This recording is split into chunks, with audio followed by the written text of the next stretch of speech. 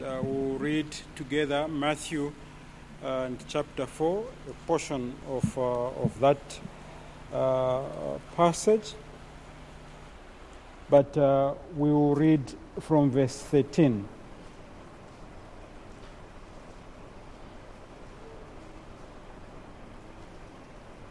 Matthew 4. We'll read from verse 13 to verse 23.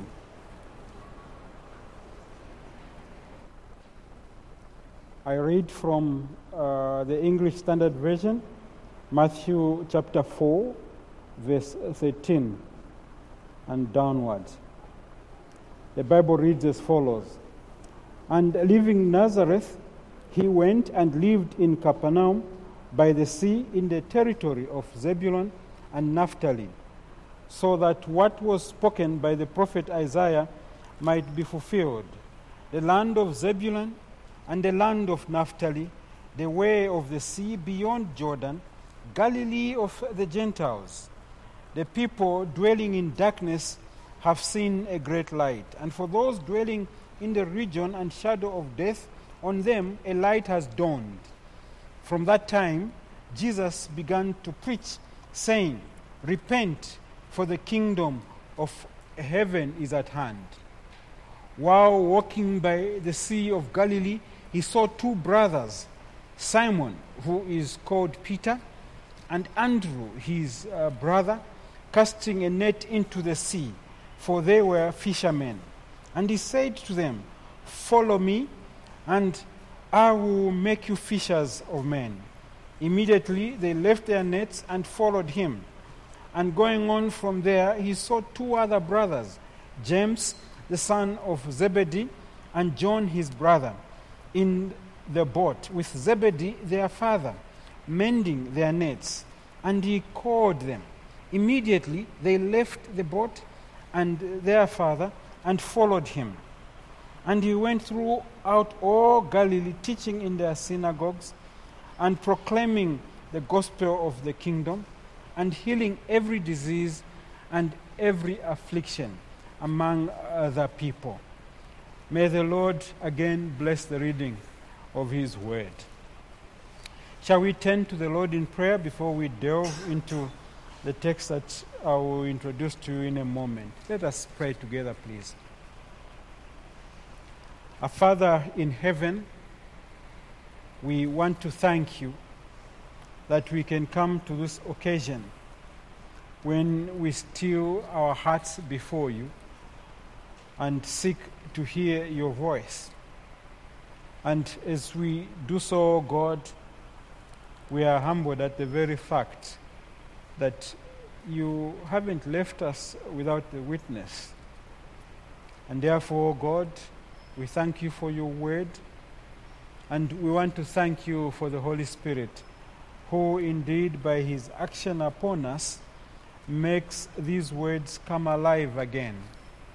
And we would ask that today, this moment, in these things that we do together, we may behold wondrous things from your word, and that for each one of us, you may cause us to see that which you want us to see, to hear that which you want us to hear. O God, and to cause that indeed these things will indeed be light upon our hearts, indeed for the very blessing that we need from you.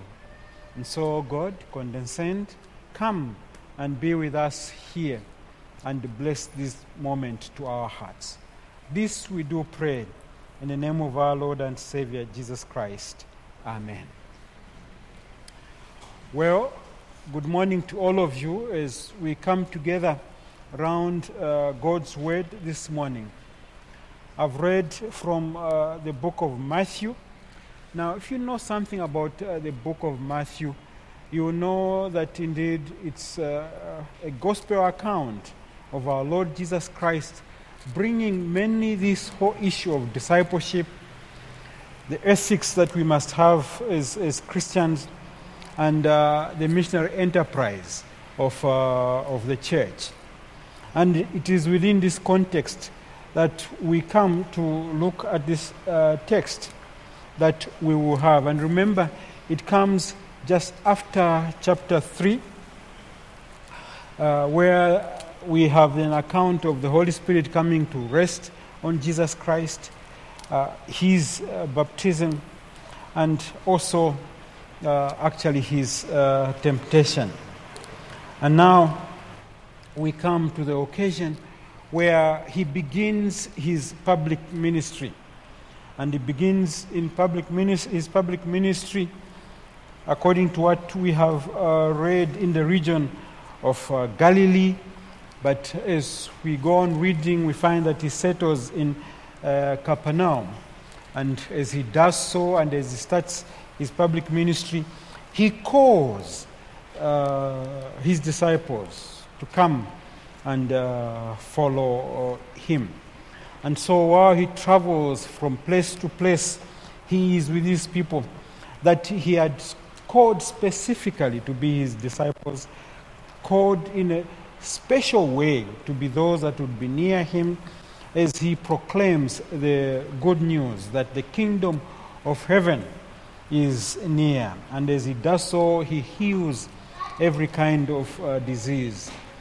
And so large crowds begin to draw towards him. But the good thing all the while is the fact of Jesus Christ coming to do his ministry here on earth, and actually that ministry succeeding. It is in the context, therefore, of the beginning of Jesus' ministry that I draw your attention to the text that we are going to consider together, Matthew chapter 4, verse 18 to 20. We have only enough time this morning to look at verse 18 and verse 19, and then in the evening we will look at verse 20. And the Bible, if I may read this again, says, while walking by the Sea of Galilee, he saw two brothers, Simon, who is called Peter, and Andrew, his brother, casting a net into the sea, for they were fishermen. And he said, he said to them, follow me, and I will make you fishers of men. Immediately they left their nets and followed him. And so we have, in particular, verse 19, a command. But you notice that with this command, there is a promise that Jesus gives, a commitment actually, that Jesus gives in response to these two who would therefore come to him in this way. And actually you notice that they actually left and followed him.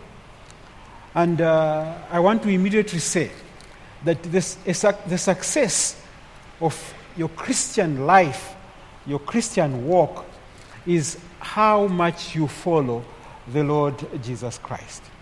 And indeed, the success of any church is on the basis of how much that church follows the Lord Jesus Christ. And if you are to gauge how well you are living your Christian life, that gauging must be on the basis of what you know about Jesus' requirements upon your own life, and how therefore you have responded to all these things. And therefore even the success of the disciples, the success of their response to the Lord Jesus Christ was dependent on how they responded to the command that was given to them. And friends, the Lord Jesus Christ, God himself, has given us marching orders for us to follow. And here is a comprehensive statement of those things that Jesus Christ has given to us, is follow me, and I will make you fishers of men. Granted, most of the time this text is used in terms of those who answer God's call and those who want to work in full-time ministry. But in a sense, all of us have been called to the gospel call. And there's a way in which we all must respond. And that also for you, wherever and whoever you are seated this morning, God is calling you. And I want us to notice 4 things from this text. And the last of these in verse 20, we shall reserve for later. But 3 things we shall see. And I want us to see in the first place the setting that was prevailing at this moment when Jesus Christ comes and calls Simon and Andrew, his brother.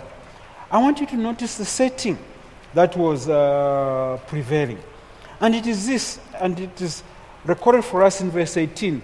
It was while walking by the sea of Galilee. He saw 2 brothers, Simon and Andrew, his brother, casting the net into the sea, for they were fishermen. That was the setting. Here, Jesus Christ on this day was walking along the Sea of Galilee. And you notice how natural the whole setting was. Nothing spectacular was happening on this side. The spectacular was actually happening on the side of Jesus Christ. But to those that were around, Jesus Christ was walking by the Sea of Galilee. And Jesus Christ traveled along Judea, which was in the south, and Samaria, which was in the middle, and in the north was Galilee. And he said he traveled along these places. But notice that Galilee, in verse 15, says, the land of Zebulun and the land of Naphtali by the way of the sea beyond the Jordan. Galilee of the Gentiles. Galilee of Gentiles. And an immediate indication that the Lord had interest in Gentiles like us, even when he came to do his public ministry. Because there are people who say that Jesus Christ had no interest in the Gentiles. He had interest. He came to save, to seek and to save that which was lost. So Galilee, when you read the Gospel, especially the Gospel of Matthew, Galilee was the venue of a lot of activities that Jesus Christ did. So on this side, at this moment, it was just by the Sea of Galilee, an ordinary place. But in Jesus' mind, this was going to be a place. This was going to be the vicinity, the region of great activity. Jesus Christ grew up in Nazareth, which is one of the 2 major cities in Galilee. And the text that we read in verse 15 is actually a confirmation of the prophecy concerning this land of Galilee.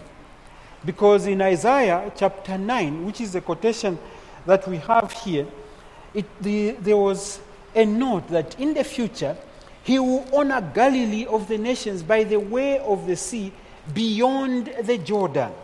And now we have the land of Zebulun, the land of Naphtali, the way of the sea beyond Jordan, Galilee of the Gentiles. The people dwelling in darkness have seen a great light. For those dwelling in the region and shadow of death, on them a great light has dawned. And Jesus, therefore, ministered in Capernaum, as we read in here, and also in the regions around. John chapter 2 and verse 11 says this, that what Jesus did here in Cana of Galilee was the first of the signs through which he revealed his glory and his disciples. This was the first recording of the miracles, the many miracles that Jesus Christ was going to do. But here, it was the turning of water into wine at the wedding in Cana. And Cana is in the region of Galilee. We read in chapter 5, the great Sermon on the Mount. It happened in the region of Galilee. Verse 23 and verse 24, we see that it says, he went throughout all Galilee, teaching in the synagogues and proclaiming the gospel of the kingdom and healing every disease and every affliction among the people. So his fame spread through all Syria, and they brought to him all the sick, and on and on. So Galilee, the region of Galilee, became very important. And actually, even when he was taken up into glory, Acts chapter 1 says to the disciples, the Lord Jesus Christ says to the disciples, men of Galilee, why do you stand here looking into the sky?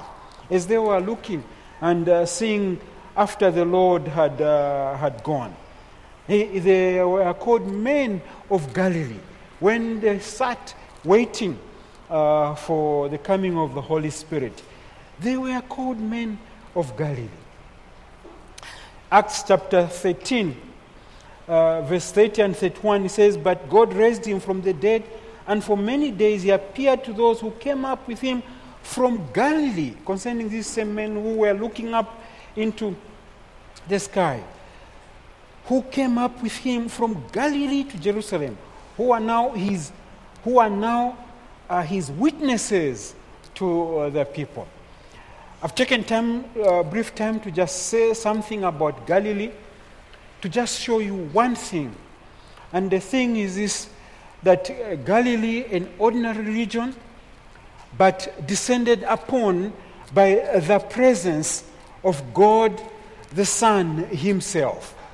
And in a special way did many things. So while we can talk about the ordinariness of this place on the side of heaven, on the divine side, God was earmarking the place for a special thing, for the work of the gospel. And therefore, God always takes a particular note when he wants to do special things and where he wants to do special things. And friends, I dare say that even now, where we are seated, we have opened God's Word and we are in the presence of God. And God would want to do a special thing upon you. And therefore, do not ignore these simple movements that God makes upon yourself. Note also how ordinary this whole event was. Because the Bible says he saw two brothers. He saw two brothers. Simon, who is called Peter, and Andrew. Friends, he saw.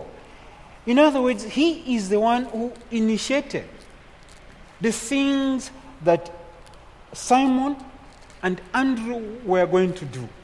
The things that Andrew and Simon were going to be. He is the one who initiated. It is when Jesus saw them. You remember also in John chapter 1, verse 47 and 49, concerning Nathanael's calling. It says that when Jesus saw Nathanael approaching, he said to him, here truly is an Israelite in whom there is no deceit. How do you know me? Nathanael asked. Jesus answered, I saw you. I saw you while you were still under the fig tree before Philip called you. Then Nathanael declared, Rabbi, you are the Son of God. You are the King of Israel. As the psalmist says, God knows when we go to sleep. He knows when we wake up. God knows us through and through. He knows what is going to happen tomorrow. He knows. He knows the very moment of what you are going to do just after the service. And he even knows how you're going to actually walk out and so on. He knows everything. And that's why Matthew chapter 12 and verse 36 would say the Lord searches every heart and understands every motive behind the thoughts. And Chronicles would say the eyes of the Lord are everywhere. And so the eyes of the Lord this morning are everywhere upon us. God is seeing all of us. And even the intents of our hearts, God is seeing. And so your very life is laid open before him. And everything about you is laid bare before him. You can indeed hide from all of us. You can hide from me. You can even hide from the person you are sitting next to. And indeed, you can hide from your parents. You can hide from your wife and even from your siblings. But you cannot hide from the Lord. He said to Nathanael, I saw you while you were still under the fig tree before Philip called you. And in our text, it was while he was walking by the Sea of Galilee. And these two men, completely oblivious to what was going on in Jesus' mind. But Jesus saw them. Dear friend, the good news to you today, and this is very good, is this, that Jesus sees you and that Jesus is looking upon you today, whoever you are. God sees, God hears, and God knows. Friends, notice that these men were ordinary men with ordinary vocations. They were fishermen. And at this stage, all they were doing was going on about their daily life. And their daily life was that they were fishermen. And these fishermen were actually casting a net into the sea. And I said the good news is that Jesus sees you. But more than that, the good news is that Jesus knows you. You see, while they were on about their business, Jesus knew where to find them. There is every possibility, in fact, the evidence of the gospel is that Jesus Christ must have seen them before all this. But more than that, therefore, he knew them. And Jesus Christ knew everything, even about their trade. And actually, the emphasis of the gospel account here is about what they were doing and who they were. They were casting a net into the sea, for they were fishermen. And the Lord knew that at this stage, they were casting a net into the sea.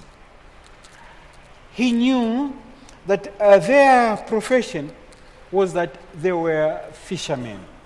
Now, when you talk about fishermen, you are therefore have a people who not indeed outstanding in society, but also not quite poor at that time. The Sea of Galilee at that time was a place of a lot of trade. And that's what historians tell us.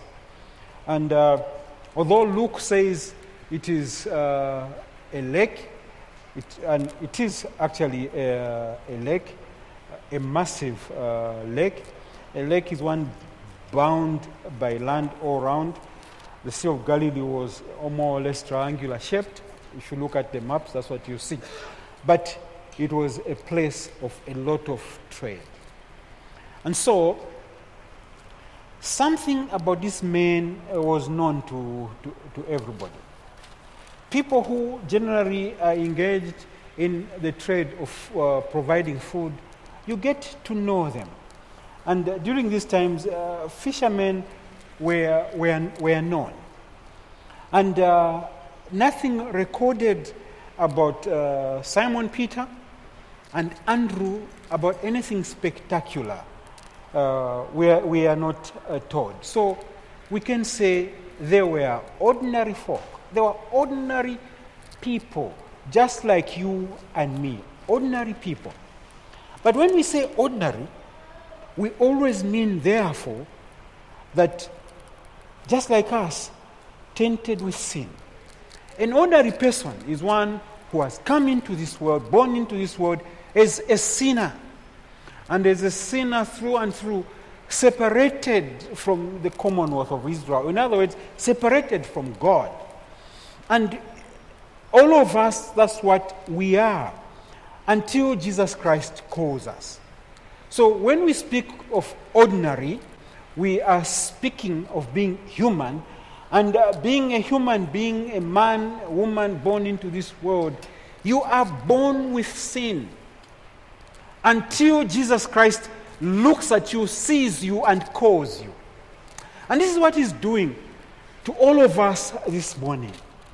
All of us without exception, boys and girls, men and women, all of us, Jesus Christ is looking upon us. But most importantly, Jesus Christ is going to say these words to us that he said to Simon and Andrew. Notwithstanding who we are, therefore. And as you sit this morning, notwithstanding what you have done, whether you have done great things or you have failed to do great things, whether to you are an utterly sinful person and you feel the weight of sin upon your soul, and whether you feel you are a sinner, he is looking and he sees you. And whoever you are, I repeat, Jesus is seeing you. He is God the Son. And he saw Nathanael, he saw Simon, he saw Andrew. Oh, he sees you today. And he sees you in your very nature. And therefore, for you to have any relationship with the Lord Jesus Christ, friend, you don't have to change your nature. You don't have to change who you are. You must remain the way you are and come to him the way you are. And he calls you the way you are. Oh, friends, this is the setting of what we have here in this aspect of Jesus Christ calling us to service to him. So therefore, notice the command that he gives. And this is a command that he gave to Simon and to Andrew. And this is what he gives to all of us this morning. Verse 19. He said to them, "Follow me." And this is what he says to us today. Follow me. It comes upon these men. To them, life is going on. They had plans about tomorrow. They had plans about tomorrow because, you see, they were casting their net into the sea. And as far as they were concerned, they must catch fish. And he sees them casting the net into the sea. And he sees that this same thing they're doing, they will do it for greater glory. They will be catching men. And he calls them. They were on to their pursuits of life. He calls them. And he says, "Follow me." And when you hear these words, and put the setting in place, and you think about it, and then you see that he comes to them and says, "Follow me," you notice immediately that this command required an action in the opposite direction immediately. And Jesus Christ, therefore, was suggesting to them that they needed to turn around completely, make a 180 degrees turn. And the word that Jesus Christ uses here and the sense of this word, this proposition that you see, is really about turning around, is really about leaving everything behind. The Greek Bible scholars have said that it's the same sense, the same preposition that the Lord uses in Matthew 24. Matthew 24, verse 18, and where the Lord says, "Let the one who is in the field not turn back to take his cloak." And it's the same sense. And it's from the same root. Not to turn back, to go for your cloak. And also in Mark 13, verse 16, the same sense about the one working in the field. And let the one who is in the field not to turn back to take his cloak. And also in Luke chapter 9, verse 62, where the Lord says, "No one who puts his hands to the plow, looks back, is fit for the kingdom of heaven." In fact, the NIV, in its paraphrase, it says, it puts the word "come" before "follow me." It says, "Come, follow me." And that sense, therefore, is this aspect of coming, and not just coming, but coming in an objective way and to follow an objective direction. It is to follow the Lord. And actually, when you look at this, especially when you consider what they did, that immediately they left their nets and followed him, the sense, therefore, has this thing that is tied to it. It's the immediate turning around. It's the immediate turning around, leaving your former self, your former vocation, and going on into this objective direction of obeying the commands of Jesus Christ. It is "follow me," he said. The me here actually suggests that I will possess you. I will therefore make something of you, and hence the following: I will make you fishers of men. Come, follow me. There is this very strong sense, therefore. There is this very strong sense. And true discipleship always has this strong sense. That is what we are always called to. Isn't that what we read in Luke and chapter 14, verse 26 and 27? Here, the strong sense of being a true disciple of our Lord Jesus Christ, where the Lord talks about the cost of discipleship.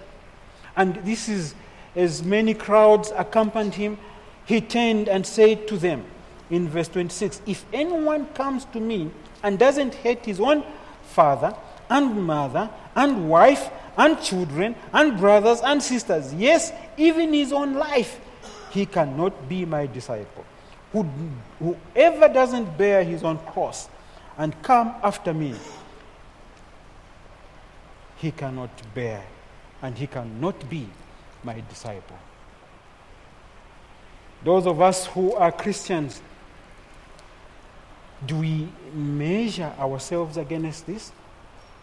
If anyone doesn't hate his own father, his own mother, those of you who are married, his own wife, those with children, your own children, brothers and sisters, yes, even your own life, you cannot be my disciple.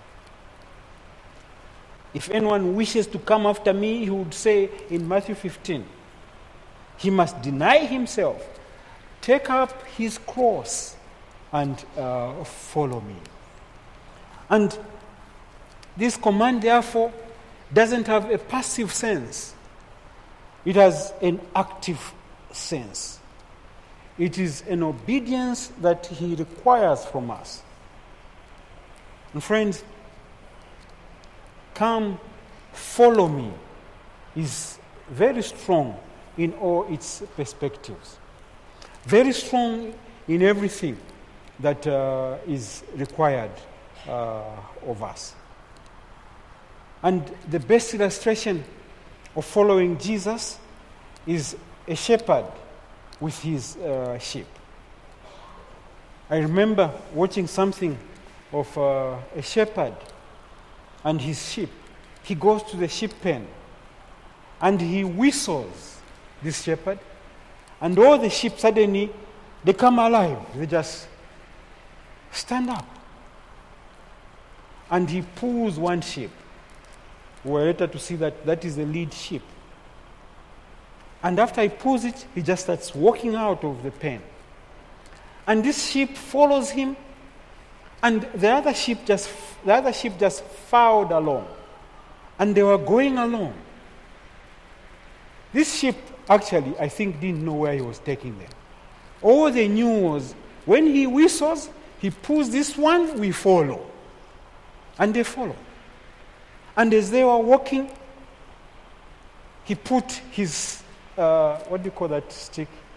The staff, eh? He puts his staff, the first sheep jumped over. And after that, he walked along. Do you know what happened? All the rest were jumping over that place. Jumping over, and lo and behold, it was because there were red ants that were passing. But you see what happened? They all followed the dictates of the shepherd. He wanted us to jump here. They jumped. And that is what he wants us to be. That is what he wants us to be. It is that we follow him. When he turns right, we turn right. When he says turn left, we turn left. The prophet would say and would be told, your ears will hear a voice behind you saying, this is the way, walk in it. And we as Christians are those who walk in the statutes of God, who walk in accordance with his will. Oh, dear friends, is that your testimony today? But look, friends, that is what he wants you to be towards him. It is that you must follow him. He said to Simon and Andrew, his brother, casting a net into the sea, for they were fishermen. He said to them, follow me. But you see, you notice the grace of our Lord Jesus Christ. If he had just ended up just being told, follow me, you would say, something is not quite right. But also, I think it is a consideration of who he is. Friends, if when I finish my sermon and I say to all of you today, now follow me, you would say, he's gone crazy, this guy. He wants us to follow him. And if Jesus Christ was just a natural man like this, and he comes to Simon and Andrew, come, follow me, and they're casting their net into the sea to catch fish for their livelihood. And here is this man comes from nowhere, and they hear, come, follow me. Friends, the narrative would have been different here. But listen, the narrative is this, because Jesus is God. Because Jesus had begun to preach, saying, repent, for the kingdom of heaven is at hand. And even today, he is still the same. And I want you to consider this Jesus. This Jesus who comes to you and says, repent, for the kingdom of heaven is at hand. That situation is still with us today. Repent, oh dear friend, repent, for the kingdom of heaven is at hand. But notice the grace of our Lord Jesus Christ. He gives himself a great commitment and a great promise with this. He says, and I will make you fishers of men. Or he tells Andrew, or he tells Simon, listen, this is what you're going to do and to be. I will make you fishers of men. You remember when we were considering the setting of all this event, we said he saw the two brothers, and we noted that he is the one who initiates this whole movement. He is the one who initiates what Simon to be Peter later on, and to have that profession and that confession made upon this I will build my church, to have this Andrew become an apostle, and others to ensure that indeed they were successful fishers of men. He is the one who initiates it. He is the one who initiates it. And that's why thirdly we do see his commitment and promise. He says, I will make you fishers of men. Many a time, especially young people, when you are sharing the gospel with them, and you tell them to turn away, to repent, and accept the Lord Jesus Christ as their personal Lord and Savior, you can see in their eyes saying, what am I going to do? What am I going to be? What will my friends say? Oh, dear friends, here is an example. That is not for you to worry. That is for Jesus Christ to worry. Many a young disciple coming to the Lord still holds on to and gets entangled with the things of this world and wondering, what is going to become of me? That is not for you to worry. He says, I will make you fishers of men. He says, I myself, I will do this.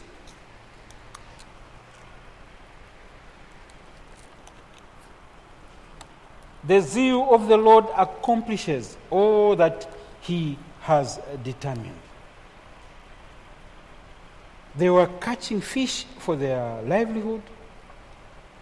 But notice also that they were not men of great honor in their time. These men were already fishermen, catching fish. But now Jesus Christ says they would be fishermen, proper fishermen who catch men and women.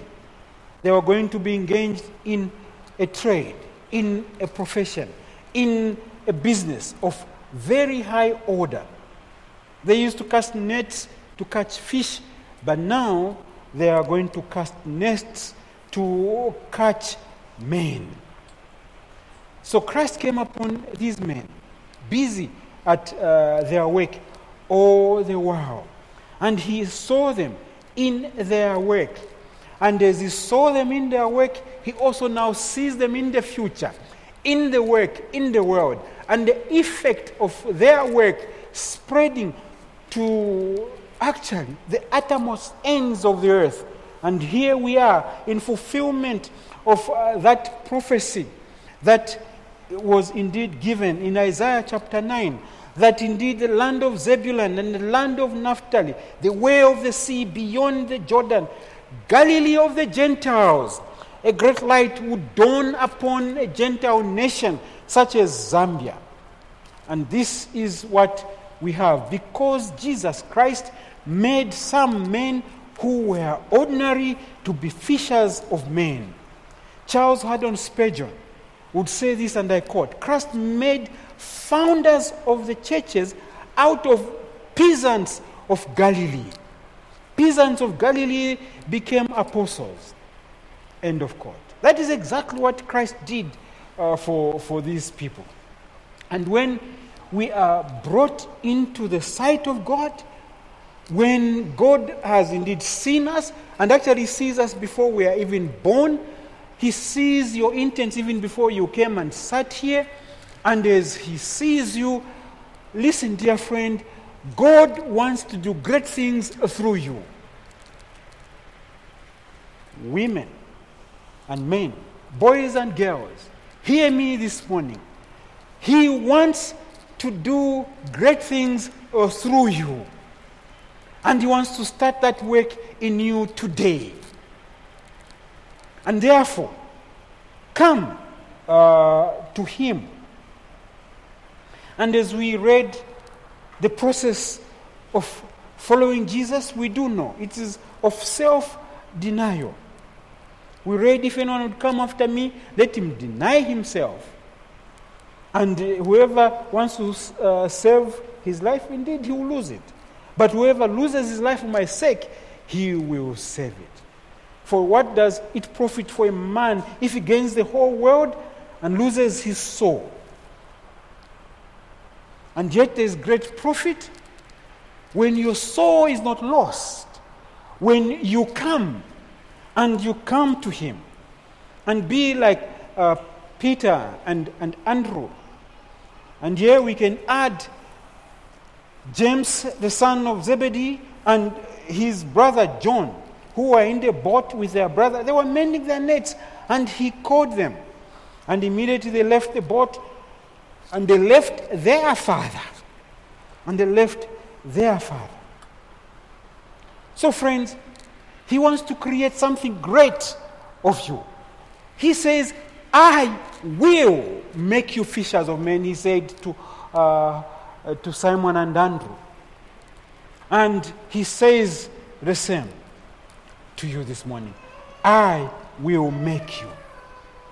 The Apostle Paul says in 2 Corinthians chapter 5, verse 17 and 18, that if anyone he is in Christ, he is a new creation.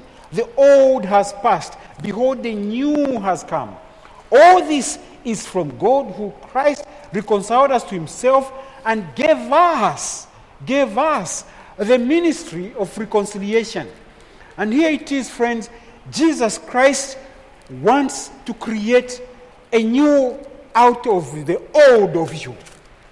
And indeed to send you into this work of the ministry of reconciliation. Friends, say with the Apostle Paul, I have been crucified with Christ. It's no longer I that lives, but Christ who lives in me. And the life I now live in the flesh, I live by faith in the Son of God who loved me and gave Himself for me.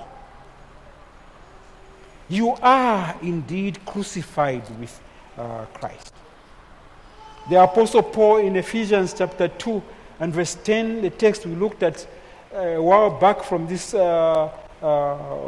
pulpit, he says, for we are His workmanship, created in Christ Jesus for good works which God prepared beforehand that we should walk in Him. Do you notice therefore, friend, that you've got nothing to worry about when it comes to thinking about following Christ? Read His Word, know His Word. And when you have come to know God's requirement upon your life, follow what He says to you. Don't worry about what we will follow later. For it is God, the Apostle Paul would say in Philippians chapter 2, verse 13, for it is God who works in you, both to will and to do, and to work for His good pleasure. So He makes you willing, as the psalmist said, in the day of His power. But He also makes you not only to will, but He makes you to be able to do. Because He changes you around. And that is the full intent of everything that indeed Jesus wants to do in your life. And Revelation, as we come and behold the new heaven and the new earth would say, "Behold, I'm making all things new. I'm making all things new." And this is what the prophet Isaiah actually saw. "For behold, I create new heavens and a new earth, and the former things shall not be remembered or come into mind. But be glad and rejoice forever in that which I create. For behold, I create Jerusalem to be a joy, her people to be a gladness." And therefore, friends, don't worry much, because even the ultimate end is that indeed Jesus will make something of you. So let us sing together with the children. When they play the game, follow the leader. Have you played that game before? When the first one jumps, you all jump. Follow the leader. As Jesus Christ jumps you from your old life, follow him into the new life. So follow the leader. We'll sing shortly, "I will follow wherever he leads me." All mean those words when we sing them together in unison. I must come to a close. And all the while, I'm basically saying, Jesus is committed to you. Have you seen this from what we have seen in our text? That he sees you. He knows the very compass of your entire life, from first to life. And now he comes and says, whatever your name is, he calls you and he says, "Come, follow me." And that's what he wants you to do. There is real joy. And this is what Isaiah saw, that indeed the former things shall not be remembered or come into mind, but be glad and rejoice forever in that which I create. Be glad and rejoice forever in that which I create. But that which he creates is the new you. So come and follow him. Behold, I create Jerusalem to be a joy, and her people, which will include you, if you come and follow him, a people to be a gladness. What a joy. What a blessing will be ours in that glorious heaven where we will be. But, oh friends, whatever you will go through here on earth, troubles and tribulations are nothing compared to the joy that awaits us. But also, in terms of our service to him, he fits us for service. I will make you fishers of men. I will make you fishers of men. We will see in greater detail what he says here in the evening service. But notice, if we can just note it immediately, that immediately they left their nets and followed him. Immediately they left their nets and followed him. And going on from there, our text says, he saw two other brothers, James the son of Zebedee and John his brother, in the boat with Zebedee their father, mending their nets, and he called them. Immediately they left boat, they left their father, and they followed him. What are you holding on to today? What are you holding on to? What is making you fail to come to the Lord Jesus Christ? What is making you fail to come? This thing that you hold on to will pay for nothing on the last day. Those of us who are believers, it's the same question. He has made us fit for service to him. Why do we fail to follow him? Why do we fail to serve him? Oh friends, he calls us to himself. May we also immediately, indeed go in the direction he wants us to go. And as you do so, and as you resolve that in your heart, may God bless you. Please bow your heads with me as we pray together.